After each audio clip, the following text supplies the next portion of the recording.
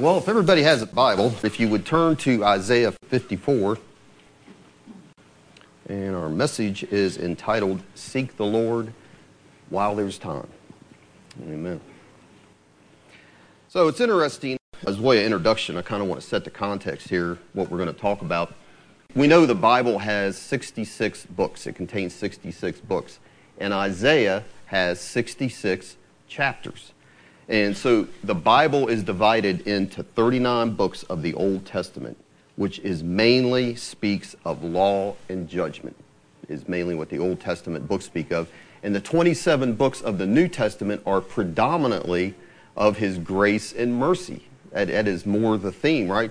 And Isaiah can be divided in the same way. The first 39 chapters of Isaiah is predominantly dealing with judgment on Israel and the nations, judgment and the law, and the second 27 chapters mainly deal with, on a more positive note, God's grace and restoration. And in the middle of Isaiah's 27 chapters of grace and restoration, right dab in the middle is Isaiah 53, the great chapter describing the cross of our Lord Jesus Christ. It's Isaiah's report of the Lamb of God taking the punishment that was due everyone sitting in this room. That's right in the middle of his great chapters. We are the travail of his soul, sitting right here. That's what it says in Isaiah 53. He saw the travail of his soul, the fruit of his labor. And so Isaiah 53 tells us that the price has been paid. And so Isaiah 54 and 55 begin to explain the results of that. So Isaiah 54, at the beginning there, it says, Sing, O barren that did not bear, break forth into singing and cry aloud that did not travail with child, for more are the children of the desolate than the children of the married wife, saith the Lord. And so God is proclaiming there, he's saying one result of Isaiah 53 is Israel has been like a barren woman, but she will miraculously break forth and bring forth children. She will no longer be desolate. Bring forth a multitude because God is her husband. And he tells Israel down in verse 7, he says, For a small moment have I forsaken thee, but with great mercy I will gather thee. He'll bring them back. And that's happened to some of us in here, hasn't it? We've gotten away from the Lord, turned our back for a small moment. But what has he done? He's had mercy on us, hasn't he? And all of us have not always walked with the Lord the way we should. And God has had mercy and brought us back. And we can praise and thank him for that. In verse 8, he says, In his wrath he hid his face from Israel, just like he did us as sinners.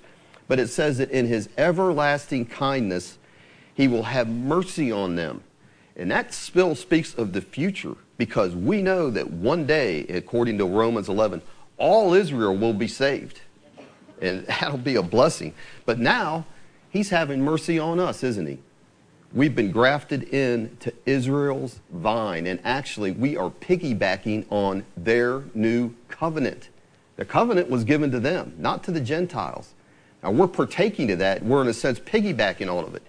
But the point I'm trying to make here is all of this points back. We're pointing back to Isaiah 53, the cross. It's all because of the cross, that our suffering Savior has paid our debt. That's what it's all about. And so as we come to Isaiah 55, there's a gracious invitation there given in Isaiah 55 to all who are thirsty. It's made available. And why we're back to because it was Calvary. That's why we can have this gracious invitation to come and drink. Because, listen, every physical and spiritual blessing, saint or sinner, anyone ever enjoys, but especially us as his saints, anything we ever enjoy, all is because of the death and suffering of our Lord Jesus Christ and the price that was paid with his blood. We can never speak too much of that. We can never get away from that. Never should get away from that. And so with that in mind, let's read Isaiah 55. And it says in verse 1, Ho, everyone that thirsteth, come ye to the waters, and he that has no money, come ye buy and eat. Yea, come buy wine and milk without money and without price. Wherefore do you spend money for that which is not bread, and your labor for that which satisfies not? Hearken diligently unto me, and eat ye that which is good, and let your soul delight itself in fatness. Incline your ear and come to me. Hear, and your soul shall live, and I will make an everlasting covenant with you, even the sure mercies of David. Behold, I have given him for a witness to the people, a leader and commander to the people. Behold, thou shalt call a nation that thou knowest not, and nations that knew not thee shall run unto thee because of the Lord thy God, and for the Holy One of Israel, for he has glorified thee. Seek ye the Lord while he may be found. Call ye upon him while he is near. Let the wicked forsake his way, and the unrighteous man his thoughts, and let him return unto the Lord. And he will have mercy upon him, and to our God, for he will abundantly pardon. For my thoughts are not your thoughts, neither are your ways my ways, saith the Lord. For as the heavens are higher than the earth, so are my ways higher than your ways, and my thoughts than your thoughts. For as the rain comes down and the snow from heaven, and returns not thither, but watereth the earth, and maketh it bring forth in bud, that it may give seed to the sower, and bread to the eater, so shall my word be that goes forth out of my mouth. It shall not return unto me void, but it shall accomplish that which I please, and it shall prosper in the thing whereto I sent it. For you shall go out with joy, and be led forth with peace. The mountains and the hills shall break forth before you into singing, and all the trees of the field shall clap their hands. Instead of the thorns shall come up the fir tree, and instead of the briar shall come up the myrtle tree. And it shall be to the Lord for a name, for an everlasting sign that shall not be cut off. So what we have here in this first verse is there's an invitation given, and it's given to two groups of people. And the first group we see there in verse 1 is the thirsty. He says, Ho, everyone that thirsts, he invites them to come. You know, God has given us certain desires and needs, and they all point to him. So we can do without food for 21 days, and then starvation begins to set in. But unless it's supernatural, your average person can't go more than 3 to 5 days without water, or you'll die without water. We have a great need for water. Let me ask you, have you ever really been thirsty? I mean, we got water everywhere here in America. There's water fountains almost anywhere you go. Water's easily available. It's not that way in all parts of the world. They think we're rich mainly because of all the water we have, people that visit this country. But when you're really thirsty, you will do almost anything you have to get a drink. I mean, I remember back when I was 21 years old hiking up in Colorado in the summer, and I 7,000 feet walking these ridges, and I mean, it was 90-some plus degrees, and I sweat a lot, but I wasn't sweating then because it just evaporated as soon as it hit the air. But I mean, I got thirsty, and I knew there was these springs up there that were safe to drink out of, and I couldn't find it. I mean, I was like, this is crazy. I was so thirsty, I couldn't stand it. I just never forget that, how thirsty I was. And when I finally got there, I just could not drink enough. But what's God talking about here? He's calling for the spiritually thirsty, isn't he? You that are thirsty, not physically thirsty. That's just supposed to point to that. Ones that are desperate, like a man that's been wandering for days in the desert with nothing to drink. Desperate for God's presence and power. That's what I think he's calling for here. He's asking, are you thirsty for that? The psalmist in Psalm 42 cries this. He says, my soul thirsts for God, for the living God. When shall I come and appear before God? And so our thirst for water is only to point to our more crucial need for our thirst and need for the living God, the living water that we need to drink of, right? So listen to this. David, listen to the desperation in his heart in Psalm 63. He says, O God, you are my God. Early will I seek thee. My soul thirsts for thee. My flesh longs for thee in a dry and thirsty land where there is no water. And what does he say? To see thy power and thy glory, so as I have seen thee in the sanctuary. And he wrote that when he's fleeing from Saul, and he's away from the tabernacle. He's away from that tent of meeting. And he's saying, oh, I just long to see God. I'm in a dry and thirsty land, and I long to see his power and his glory. That's what he had seen. And do we long to see the power and the glory of God like David? That's the question we have to ask. Do we thirst for his presence, for his loving kindness? Because that's what David went on to say. That song we sing, he says, I long to see thy glory and the power. And he says, for thy loving kindness, which is what you experience when you're in his presence, is better than life itself. And boy, if you've experienced that, experienced his presence, known the loving kindness of the Lord, it is better than life, isn't it? Amen. I know you all know what I'm talking about. But God's making a glorious invitation, and he's making a passionate plea here. He is. That first word, in some translations, I don't know why they leave it out, but that ho is important because that's a passionate plea. It's to call attention to something, an invitation to call, to make an announcement. It's the equivalent of, in English, it would be, listen up. It's like when you're watching TV, you know, and when you do that, everyone listened up, right? And when you're watching TV and all of a sudden, this is a special report. You know, hey, kids, be quiet. Like, that's what this is like. He's getting their attention. And that's what God's doing, because they had vendors, just like we have vendors in baseball and football games that walk up and down there, Coke here, they're trying to get your attention. Well, they had water vendors that did that. Oh, got water here. And those people were thirsty over there, and they needed water, and it'd get their attention. And that's what God's doing. He's offering water to the thirsty. But listen, unlike the vendor, it's free to everybody. There's no price. There's only one condition, though. And what is that? 3 times we get it. What does he say? You have to come. Condition is to come. And that's the condition. The Lord Jesus Christ, he did the same thing. When he's up at that festival, this is what it says in John 7. And it says, in the last day, that great day of the feast, it said Jesus stood up and he cried. He didn't just whisper this. He didn't make a passing comment. It said he cried and he said, if any man thirst, oh, they'd have been listening to that. Let him come unto me and drink. The invitation is always and only to the thirsty. But the invitation is come freely. Just ask. Just come and ask. It's there available. He told the woman at the well. In John 4, what did he say here? He said, if you would only ask me. Read it. That's what he said. If you would only ask me, I would give you living water.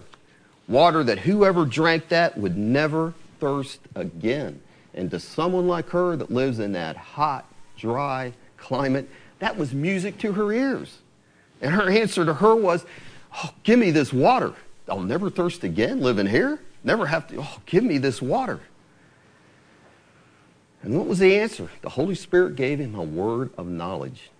And what did he say to her? This was his answer to give me that water to the woman. He says, well, go call your husband. But what's he doing? He's creating a thirst in her, isn't he? A spiritual thirst, because God, through the gift of that Holy Spirit, was doing what? He was exposing her sin, exposing her need, showing her that she was a sinner in need of the life-giving water of forgiveness. Well, when you got conviction by the Holy Spirit on you, you are thirsty. I got to get rid of this. God's dealing with me. I need a thirst. And did it work? Did it work on this woman? Oh boy, she became an evangelist. It worked. Next thing you know, you read, it says, she said, come and see a man who told me everything I've done. First she's like, he's a prophet, but then later she's saying, is this not the Christ? Oh boy. She came to him and she drank deep and caused others to drink deep too. She's sharing that gospel with them. But what we see here in Isaiah 55:1 is God is not just giving us the basic necessity of water, but what does he also say here? He says, come ye to the waters, ye that have no money, come ye buy and eat, yea. And he says, come buy wine and milk. And wine represents joy and celebration. And what does milk represent? That's daily nourishment. Because when God took him to Canaan's fair and happy land out of Egypt. He said, I'm going to bring you to a land that is flowing with milk and honey. Oh, so what's he doing? What's he saying here? He's calling them, what's the invitation to? He's calling them to a feast. To a spiritual feast. And he's calling us to that. But just like them, guess what? We are bankrupt. We don't have any money. We don't have any money for this spiritual feast to enter in. We're like what we've been talking about on Wednesday night. We're like Lazarus, the beggar. In Luke 16, he couldn't get into any feast, could he? And spiritually, we're that way. We're like the thief on the cross. Nothing to offer God. What could he offer, that thief on the cross? Yet, what's the invitation here? Come and buy. Twice he tells us to buy with no money. Well, how is that possible? How is that possible to buy with no money? One word, grace. It's the grace of God. We're back to Isaiah 53. That's the reason for this invitation. It's right there in the middle of these chapters on grace and restoration. God's gift of his Son and his blood enables us to come and buy even though we're broke. And the songs, the hymns tell us that. Jesus paid it all, didn't he? All to him I owe. Or what about this song that we sing? Just as I am, without one plea, but that thy blood was shed for me, and that thou bidst me come to thee, O Lamb of God, I come. I come. And so the invitation, he's bidding us to come, isn't it? And so I'm coming, but my only plea is what? The only price I can offer is the blood of the Lord Jesus Christ. And what about this hymn? Rock of ages, cleft for me. Let me hide myself in thee. And the song goes on to say, in my hand no price I bring, simply to the cross I cling. That's all we have. So we need to remember that God offers us here. He's spiritually offering us life, glory, and power. But it's not because we earn it. It's no amount of prayer, fasting, and works can ever earn that, can it? But simply because of the price. That's why Isaiah 53 is there. That's why I brought it up. Simply because of the price he paid on the cross to redeem us. But we see here there's another group in verse 2 that he pleads with. Verse 2, the thirsty, and he says, wherefore do you spend money for that which is not bread? And why do you labor for that which satisfies not? He says, hearken diligently unto me, and eat ye that which is good, and let your soul delight itself in fatness. But listen, once again, we all have a desire and a need for food, shelter, clothing, and protection. And listen, politicians know that, don't they? And so are the two things they are always going to promise, especially in this time we live in now. They're going to say, we're going to give you a strong economy and safety. Oh, they can promise that, and if people believe it, they'll vote for you. They don't care what your name is, if they really think you can come through on that. But listen, people have never changed. Everybody wants food. Isn't that what it gets down to? You want to know you got a place to live and food on your table, and you and your family aren't going to be starving and nowhere to go, right? That's what it all boils down to, doesn't it? And it was that way back in Jesus' day. So Jesus, he wasn't much of a politician.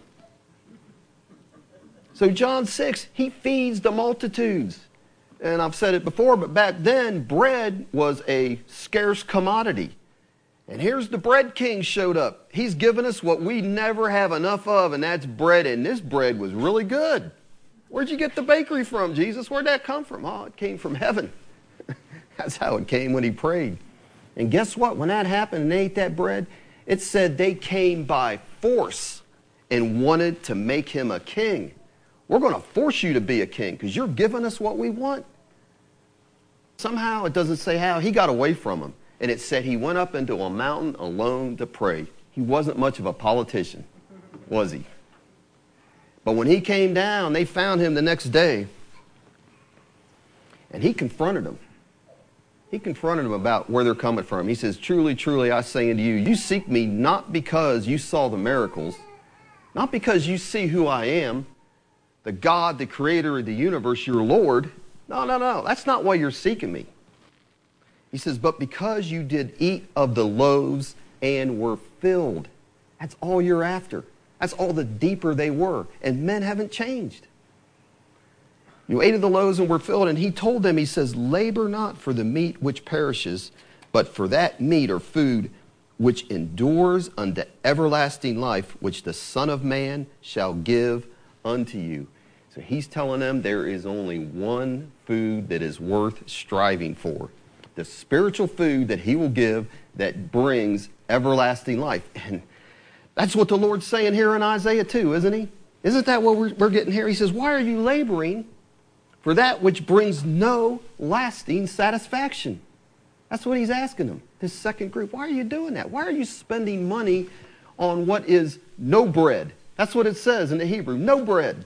That which is not bread. You think you're getting something? He says, you're spending all your time and money and energy to get no bread, not bread. And you work fatiguing hours. That's what the word labor means, working fatiguingly. Fatiguing hours to get a better car, house, boat, to bring it up to date. And he says, but are you really satisfied with that? That's the question the Lord's asking through Isaiah to this second group. You know, Jonathan Hale was over at our house Friday night for the people that came, and he talked about contentment. But when you're not content, the Bible says we're to be content with what? Just food and clothing, just the basics, right? It says we're to be content with that. But you know what? When you're not content with that, you start laboring to get more.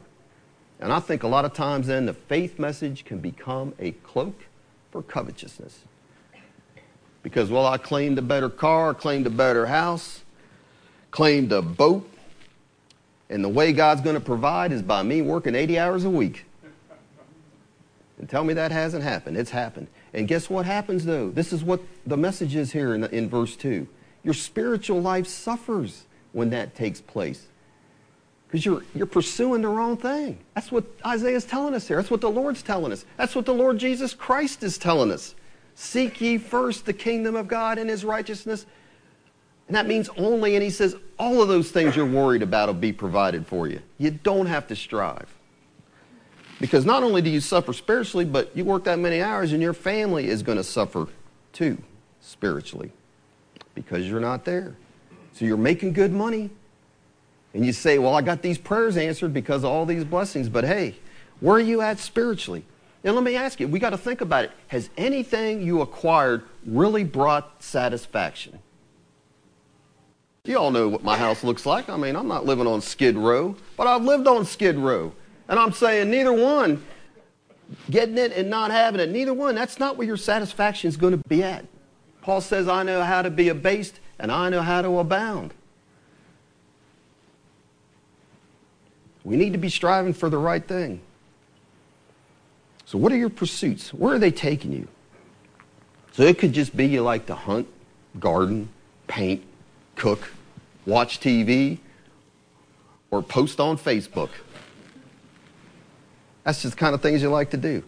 You know, nothing that is really sinful in itself, but listen, when those things consume you, and believe me, I know it's easy to have it happen, then there's no time for prayer, no time for reading the Word, no time for evangelism, got no time for anything spiritual. It's easy to let that stuff just crowd your day out, and the next day out, and the next week, and the next month. Well, Solomon said he gave himself to do things that in and of themselves weren't sin. You read Ecclesiastes. It says he built houses, he planted vineyards, gardens, and orchards. He got some cattle, small cattle, he said, many as he wanted. Gathered silver and gold and listened to music. Got some musicians and sat around and listened to them jam. That's what Solomon did. He said, I did whatever my heart desired. I didn't hold anything back from what I wanted to do. And none of those things there are evil in and of themselves, right? But then he said when it was all over with, he stepped back and took a look at it all. Looked on everything he had. Looked on everything he'd labored to do. And here was his verdict. Here's Solomon's verdict. Behold, all is vanity and vexation of spirit. And there was no profit under the sun with all of what he had. Everything the world has to offer you is not going to give you what you really need. And that's what we're getting here in Isaiah 55. And that's why John said in 1 John 2, he tells us, love not the world, neither the things that are in the world, because he says, if any man love the world, then the love of the Father is not in him. For all that is in the world, the lust of the flesh, the lust of the eyes, and the pride of life is not of the Father, but of the world. And he says the world will pass away.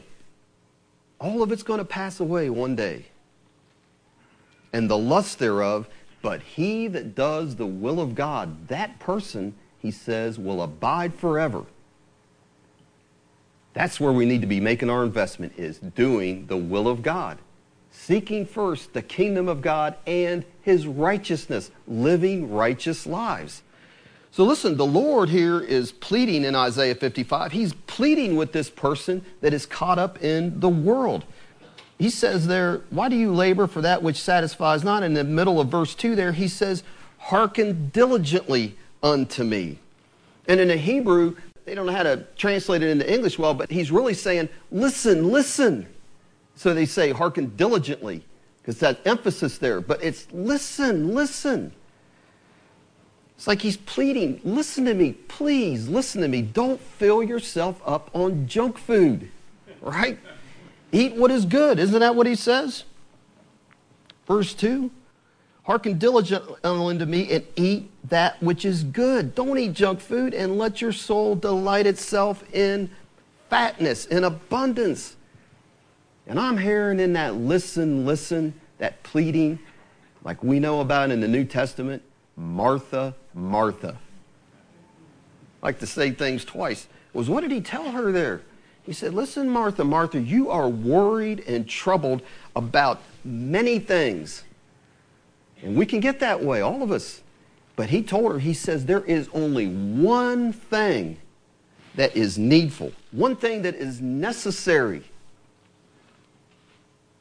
And Mary has chosen that good part, and he said that won't be taken away from her. Hearing and doing the will of God, that person will abide forever. And he's saying she's chosen that one thing that was necessary, and that will not be taken away from her, because everything else can be taken away from us. So he says there in verse 3, incline your ear. And that means you're getting up close to where that's all you can hear is that person talking to you. He says, incline your ear and come to me. So coming to the waters in verse 1 is coming to a person. The Lord Jesus Christ. Stretching out your ear to listen only to him. The voice of the shepherd. His voice needs to be supreme. That's what he's saying there. And we know that the Father in heaven spoke, this is my beloved Son. A voice from heaven came to earth, to men, and it's recorded for us to read. This is my beloved Son, hear ye him. And Hebrews 2 says, God has spoken to us through many ways down through history. Prophets, angels, but in these last days, he said, he has spoken to us through his Son. And he goes on to say, we had better not neglect that voice that has spoken to us. Because when they neglected the voice just spoken by angels, judgment came on people. And he's saying, oh, we had better give the more earnest heed to that voice. So do we hear the voice of the shepherd? Are we sitting at his feet like Mary, listening to the voice of life? Because what does he say there? Incline your ear, come unto me. Oh, we've heard that in the New Testament in Matthew. And he says, listen, hear and your soul shall live. And don't we want our souls to live? I mean, we do, don't we? He said, what will a man give in exchange for his soul? Give anything. So he says, come and hear, that your soul may live. One thing is essential. Now, I wouldn't say people are bored. It looks like most people are paying attention. A few people aren't. But overall, if you're sitting here bored at this point and you think, man, how many times have I heard this message? this type of message. We've heard a lot of them, haven't we? Through the years, I have. Listen to me. I'll tell you when you're going to realize that one thing is necessary. If you don't listen to anything else I say, listen to this. And that's when the crisis comes. When you get in a trial that is serious, that is when you will realize that what you thought was so important and fun is suddenly total vanity, as our friend Solomon would say. Right? Then you'll realize Jesus was right. Only one thing is really needful or necessary, not the many things we let ourselves get so busy about. And that's when that crisis comes. You wish you had taken the time. You look back, I wish I'd have taken the time, we all have, to get in that quiet place and study the Word and let God speak to us, right? Long for the time when I could have obeyed what the Lord had told me to do, what I knew to do, had been a doer and not just a hearer. We're good at hearing, but it's hard to do. It's hard to make changes. We'll talk about that in a little bit. You get settled in your ways, and you think about all the time you wasted. I've had that happen, because severe trials come out of the blue, don't they? Life's moving on, all of a sudden, bam, you get that phone call. Something's going on at home. It's like serious, if you know what I mean. And it's like, boy, I don't know if I'm ready for this one yet. Just had my day going, my mind's all where else. I wasn't that spiritually minded. I got this to deal with now. Oh, boy. Wish I'd have been doing a little more the last week, the last month, right? To be ready for this, because you don't know when it's coming. So the ones that don't act, Jesus says, they'll regret the fact when the storm comes. The house that looks good in peacetime, it starts shaking when trouble comes. And that's what he says at the end of the Sermon on the Mount. He says, when the rain descended and the floods came and the winds blew and beat upon that house, the one built on the sand, it says it fell. Looks good during peacetime, but during storm time, if you don't have that foundation built, which is seeking God, spending time with Him, it says great was the fall of it. So I would say, today, I'm not wanting this to be a negative, get on everybody's case. Let's take heed to the voice of the Savior before trouble comes. Amen? I really don't want this to be a negative message, but sometimes you got to slap somebody upside the head so they'll listen to you. Well, let's do it before the storm strikes. And so listen, maybe the storm has already come and your house is shaking. And if that's you, it's not the time to quit though, is it? Because we get this out of this too. Look, in verse 6 and 7, he says, seek ye the Lord while he may be found, call ye upon him while he was near. And here's the heart of our God. He's saying it's not too late. Let the wicked forsake his way, the unrighteous man his thoughts, and let him return unto the Lord. Just repent. That's what he's saying. And what will God do? What does he promise there? Let him return to the Lord, and he will have mercy upon him. And to our God, he will abundantly pardon. Oh, he'll pardon and go over that. He'll bless you. That's the heart of our God. Repentance brings restoration. That is always the message of the Bible. Nineveh was judged. It was a done fact. But Jonah went and those people repented, and God says, I see what they're doing. I'll have mercy on them. I won't destroy them. That's the heart of our God. And so as long as you're breathing and have a desire to walk with God, there is hope. And God will help all of us when our faith is faltering. Because my faith at times, I've had to cry out to God, help me. Oh man, this is a struggle. This is over my head. I'm not Mr. Big and Bad. I don't have one of those man of faith and power signs in my office. Believe me. Because listen, we've got occasions of that. Peter, he's walking on water, right? But when he begins to sink and he cries out, it says immediately Jesus stretched forth his hand and brought him up out of there. Immediately the Lord was there to help him, wasn't he? And what about the man with the epileptic boy? You know, here's Jesus has just come down on the Mount of Transfiguration. His glory has been revealed. What an impressive thing. And he has to come down on that mountain, and here he is dealing with a situation.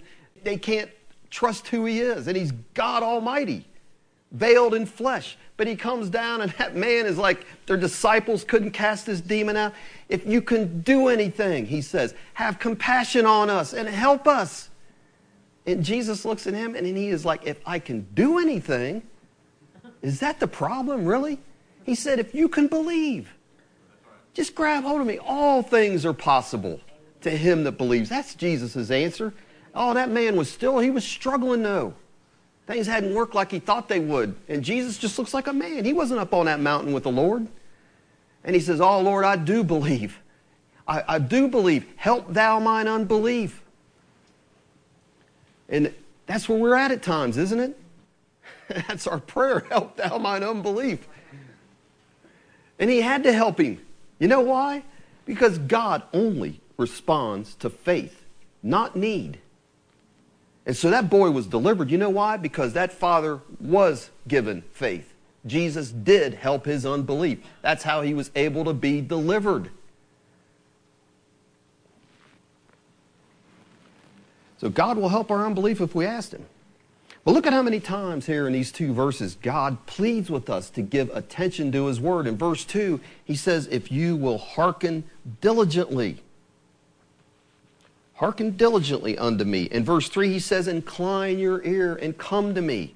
He also says, hear, and your soul will live. 3 times he begs, he pleads. And we can't accuse God of not having our best interest at heart, can we? I mean, he is not like I've said it once. You should have already got it. You people are backslidden. It's too bad. No. Come unto me. Hear. Hearken unto me. Listen and live.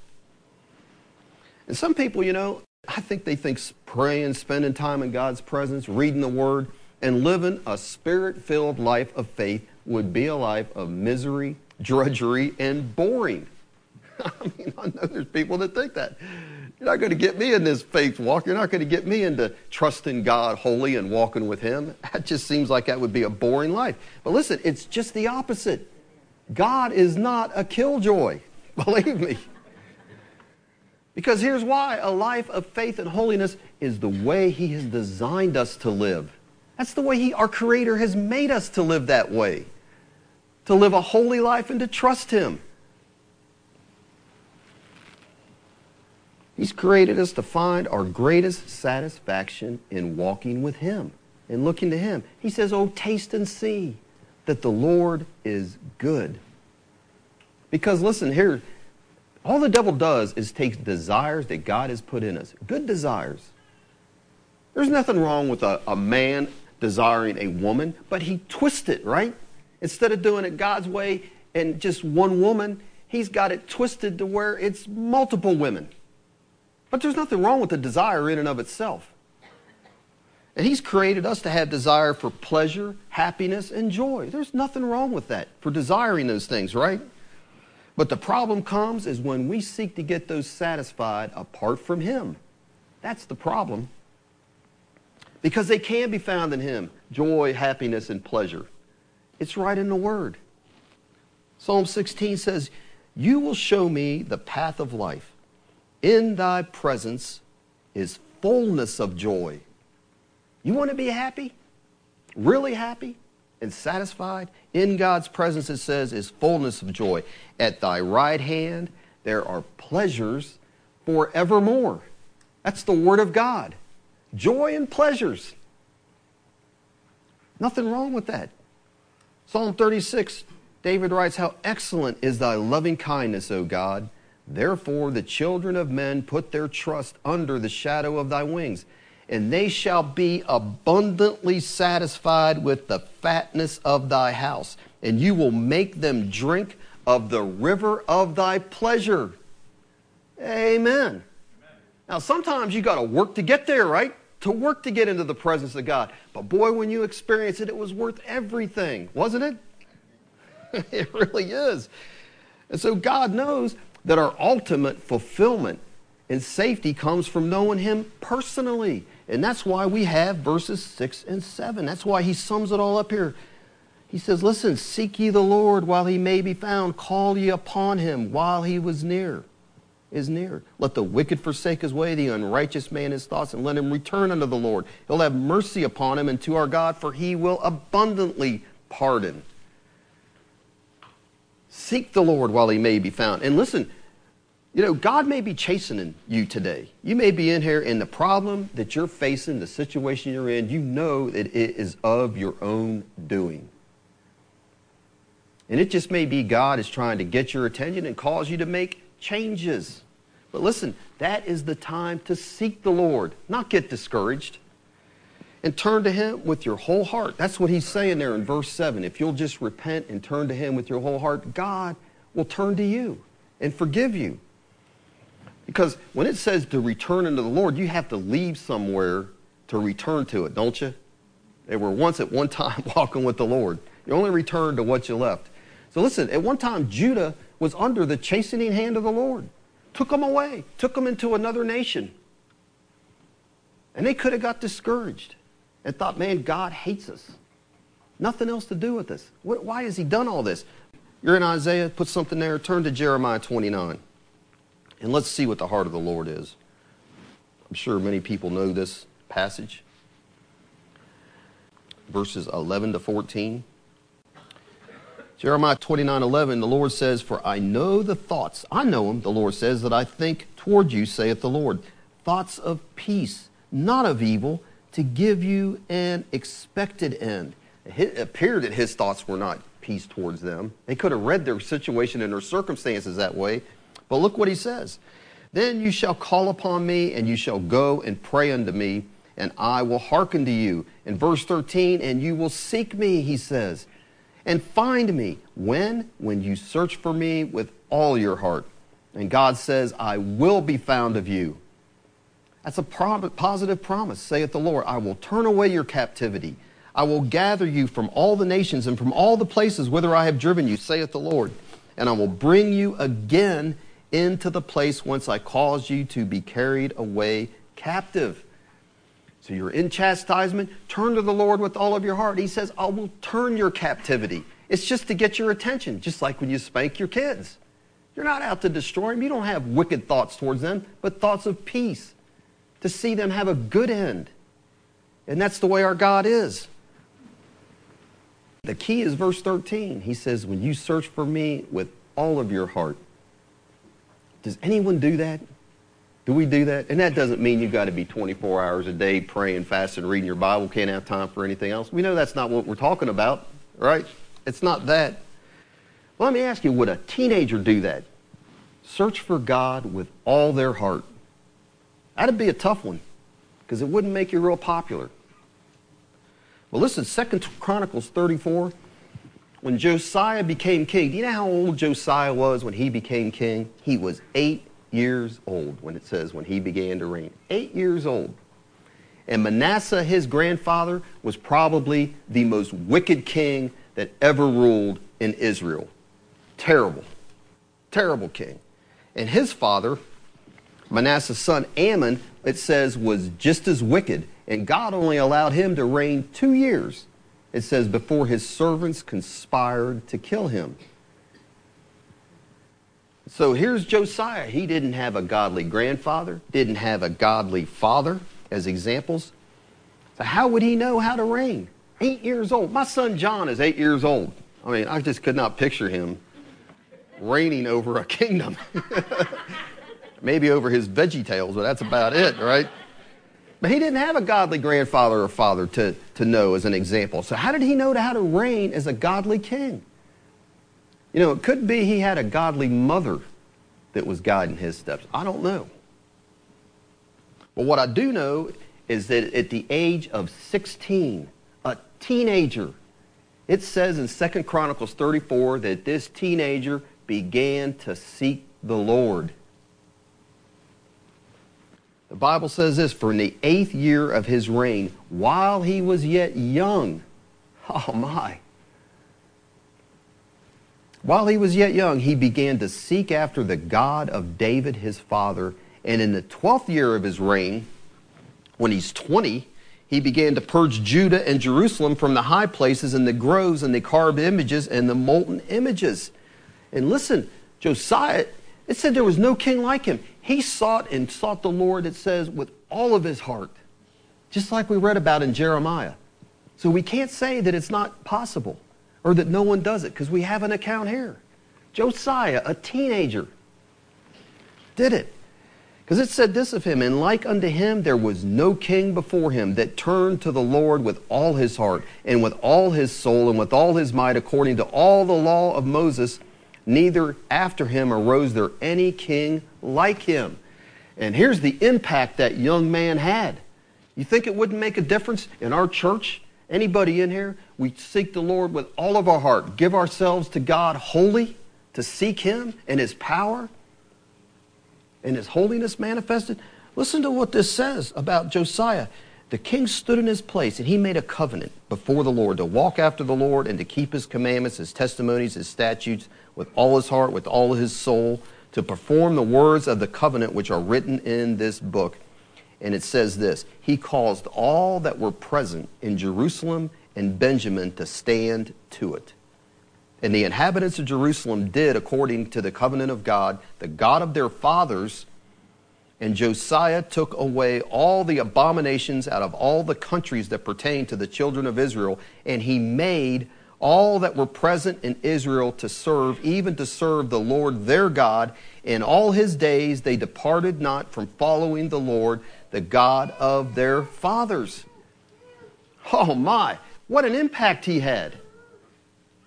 Served God with all of his heart and caused the people of Israel to serve God all the days he was alive. Now we know they turned after he was dead, but that's the kind of influence a godly person could have. A godly teenager. A 16-year-old. Who would want to be known as someone at 16 that seeks God with all their heart? Well, I'll tell you who I think would. A saved 16-year-old. Because that's the way, or a 32-year-old. Or an 85-year-old, because that's the way we're to live as Christians, is it not? That's Christianity. That's right. Forsaking all and following him. Giving him all of our hearts. But listen to this. Oh, I like this verse. I got saved when I was 21. Wherewithal we used to sing this song, shall a young man cleanse his ways by taking heed thereunto according to thy word. It goes on to say, with my whole heart have I sought thee. Oh, let me not wander from thy commandments. That's Psalm 119, verses 9 to 10. How can a young man cleanse his ways? By taking heed to that word, listening and obeying. And he says, I've sought thee with all of my heart. So let me ask you, back to Isaiah 55, when should we seek the Lord? What does it say in verse 6? Seek the Lord while he may be found. Call upon him when? While he is near. The time is now, is it not? Because God's power and presence, we could take it for granted or think it'll come someday. It may not always be available. That's what's implied by that verse 6, isn't it? Seek ye the Lord while he may be found.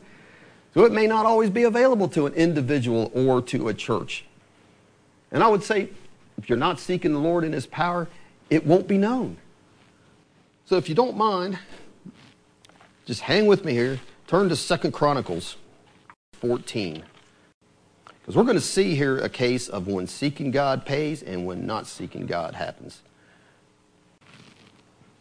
So we're talking about seeking the Lord in 2 Chronicles 14:1. So Abijah slept with his fathers, and they buried him in the city of David, and Asa his son reigned in his stead. In his days the land was quiet 10 years. And Asa did that which was good and right in the eyes of the Lord, for he took away the altars of the strange gods in the high places and brake down the images and cut down the groves. And look what he did in verse 4. He commanded Judah to seek the Lord God of their fathers and to do the law and the commandments. And he also took away out of all the cities of Judah the high places, the images, and the kingdom was quiet before him. And he built fenced cities in Judah, for the land had rest. And he had no war in those years, because the Lord had given him rest. And therefore he said unto Judah, let us build these cities, and make about them walls, and towers, and gates, and bars, while the land is yet before us, because we have sought the Lord our God. We have sought him, and he has given us rest on every side. So they built and prospered. And listen, you begin to seek the Lord, he will give you time to get strengthened in him before trouble comes, because that's what happened here with Asa. Seeking the Lord, it said he gave him rest, gave them time to be strengthened, because trouble did come. In verse 8 it said, Asa had an army of men that bare targets and spears out of Judah 300,000, and out of Benjamin that bare shields and drew bows 280,000. All these were mighty men of valor. And there came out against them Zerah the Ethiopian with a host of 1,000,000 and 300 chariots, and came unto Mareshah. Then Asa went out against him, and they set the battle in array in the valley of Zephathah in Mareshah. And Asa cried unto the Lord his God, and said, Lord, it is nothing with thee to help, whether with many or with them that have no power. Help us, O Lord our God, for we rest on thee, and in thy name we go against this multitude. O Lord, you are our God. Let no man prevail against thee. So the Lord smote the Ethiopians before Asa and before Judah, and the Ethiopians fled. And what was that a result of? They were strengthened. They were able to fight. They were able to defeat the enemy. Why? Because they sought the Lord ahead of time. And God gave them peace and honored that and had them ready for that battle. And so the prophet appears in chapter 15, verse 1, and the Spirit of God came upon Azariah, the son of Oded. And he went out to meet Asa. I got a word from you, Asa. And said unto him, Hear ye me, Asa, and all Judah and Benjamin. Here's the word to us. The Lord is with you while you be with him. And if you seek him, he will be found of you. And that's what had happened to them. He's encouraging them, just keep going like you have been. Seek the Lord. He'll be with you. He'll help you as long as you're doing that. But he goes on to warn them, but if you forsake him, he will forsake you. And it says, now for a long season Israel had been without the true God, without a teaching priest, and without the law. But when they in their trouble did turn unto the Lord God of Israel and sought him, so he wasn't there, but when they turned in their trouble and sought him, guess what happened? He was found of them. So if you're in trouble today, in trouble in here today, seek the Lord. There you've got a word. You'll be found of him. He'll help you. And look down in verses 12 to 13. They entered into a covenant. They made a commitment to seek the Lord God of their fathers with all their heart. This is the nation, Judah, Jerusalem, with all their heart, with all their soul. And whosoever would not seek the Lord God of Israel would be put to death, whether small or great, whether man or woman. And they swear unto the Lord with a loud voice, and with shouting, and with trumpets, and with cornets. And all Judah rejoiced at the oath, for they had sworn with all their heart, and sought him with all their whole desire, and he was found of them, and the Lord gave them rest round about. What if I right now asked everybody in this church, we are all as a church going to make a commitment to serve the Lord, to seek him with all of our hearts from here on out. And whoever's not interested in that, I would just ask you to leave. Would we be willing to do that? And make a commitment and a covenant before God that we as a church are going to get back to putting him first. And when they did that, though, they weren't upset. They weren't like, man, all our fun is over. No more Xbox. No, they weren't worried. It said they rejoiced and a shout went up.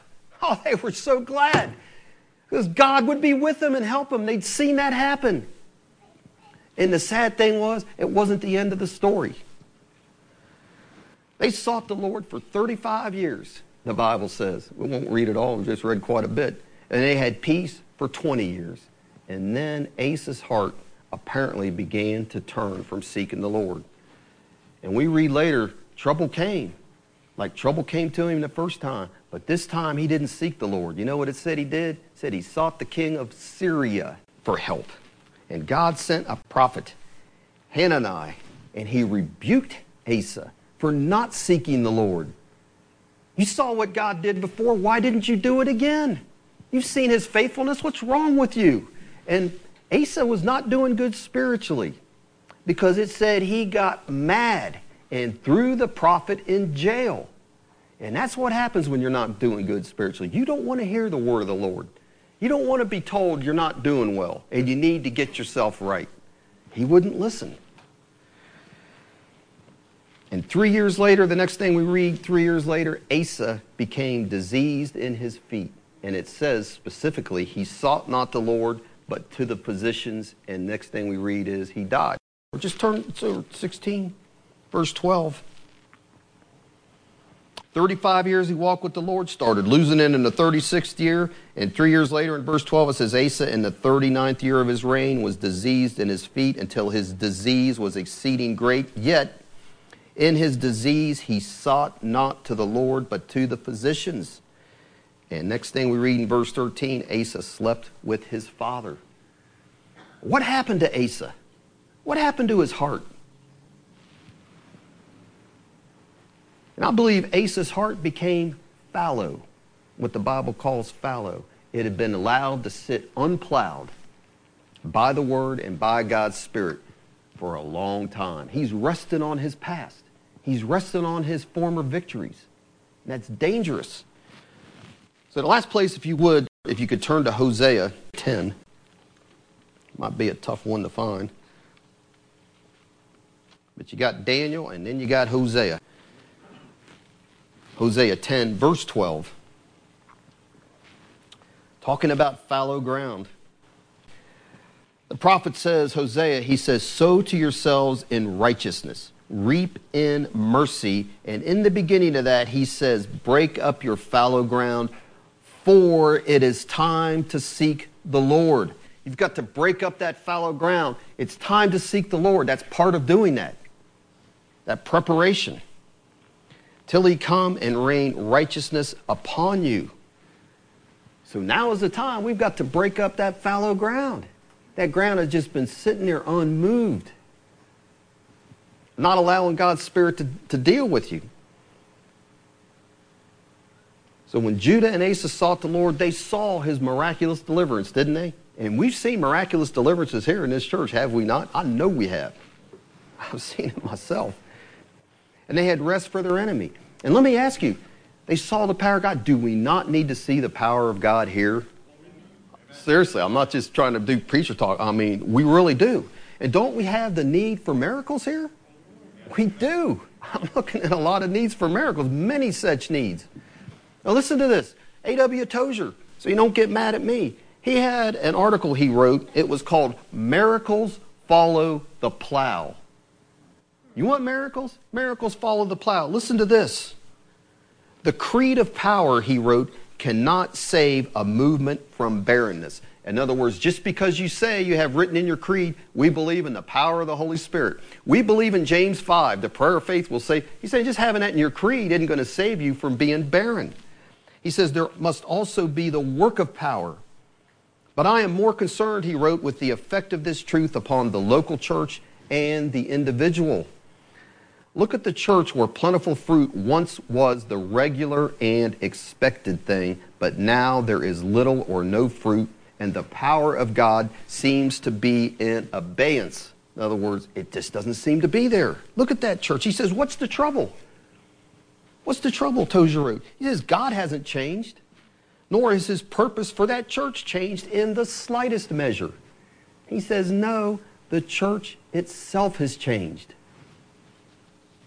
And he went on to write this, a little self-examination will reveal that it and its members have become fallow. It has lived through its early travails and has now come to accept an easier way of life. It is content to carry on its painless program.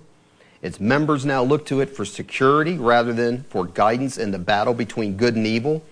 It has become a school instead of a barracks. Its members are students, not soldiers. They study the experiences of others instead of seeking new experiences of their own. And he wrote this, Miracles Follow the Plow. That's the title. The only way to power for such a church is to come out of hiding and once more take the danger-encircled path of obedience. You want the power of God in your life? Do we want it in our church? Amen. We've been talking about that all morning. If we'll seek the Lord and put him first, we're guaranteed it. By God himself. He's pledged himself, has he not? We've got to examine ourselves, each one of us individually, not look around. We need to look at ourselves. And we've got to seek the Lord with all of our hearts. Verse 6, while he may be found. And what day is that? It's today. 2 Corinthians 6 says today is the day of salvation. We're never promised tomorrow. And Jesus said, seek ye first the kingdom of God and his righteousness, and first means only. Doesn't mean do that and then do a million other things. Only, he says, seek first the kingdom of God. And he had to mean to do that today. You know why? Because he goes right on, Matthew 6:34, and says, take no thought for tomorrow shall take thought of itself. Sufficient unto the day is the evil thereof. So today is the day we need to seek first the kingdom of God and his righteousness. Don't we? But we need the power of our God in our midst right now, not tomorrow, not someday, do we? But now, don't we? I mean, we do. I'll say it for y'all. Listen, Jim Cymbala said this. He says, what am I going to do? He says, am I going to live in this Christian fantasy about what God once did and then what God's going to do one day? In other words, we're going to live in the past or live about one day we think this is going to happen. He says, but then your life goes by and you never see God do anything. And that can happen. Your present just keeps sliding on into the future and all God's going to do something down the road and that just never seems to get there because it's sliding ahead with your present. Got to bring it here. We got to bring it all present, don't we? We do. But verse 7 and following promises that if we will return and seek the Lord, he'll have mercy on us and we can enjoy his blessings. That's what the rest of that chapter is about. Isaiah 55. But let the wicked forsake his way. Seek the Lord. Let the wicked forsake his way, and the unrighteous man his thought. Let him return unto the Lord. He'll have mercy upon him, and to our God he'll abundantly pardon. So let me ask, in conclusion, are you thirsty? Are you thirsty in here? Do you desire, as David did, to experience the presence of the living God? The presence and power of the living God. Or are you someone in here that has tried to pursue the world and you realize there really is no satisfaction in that, in the pursuit of the world? Then let's do what the Lord says here. Let's hearken diligently to the Lord. Come to his table. Eat that which is good. Let us make knowing the Word of God, and not only knowing, but living the Word of God our top priority. As a church, let's do that. Let's grab hold of the one thing that is necessary, because it is the Word of God and the power of God. Let's break up our fallow ground. Whatever God is telling us to do when we read that Word, we've made a covenant to seek him, which means we will obey him and put him first and do what we know we should do, right? Because what we're reading here in Isaiah, he's given us his pledge that if we seek the Lord with all of our heart, we'll find him. And if we return, he'll have abundant mercy on us. Because that's what he's talking about in the rest of this chapter. He says, my word has gone forth. I've made that pledge. I've given you my word. And just like rain comes down, it has its desired effect. He's saying, so I've given the invitation. I've told you that if you'll seek me, you'll find me. If you'll forsake your ways and come to me, I will have mercy on you. He's saying that word will have its effect. It'll change your life. And what you're looking for and lacking in your Christianity will be there. The presence, the blessings, the manifestations that we're looking for will be there in our lives. He's given us his pledge. That's what it's saying there in verse 11. He says, so shall my word be that goes forth out of my mouth. In other words, what he has just said and promised. It won't return unto me void, but it will accomplish that which I please, and it shall prosper in the thing whereunto I sent it. The Lamb has paid the price, Isaiah 53. The invitation is open.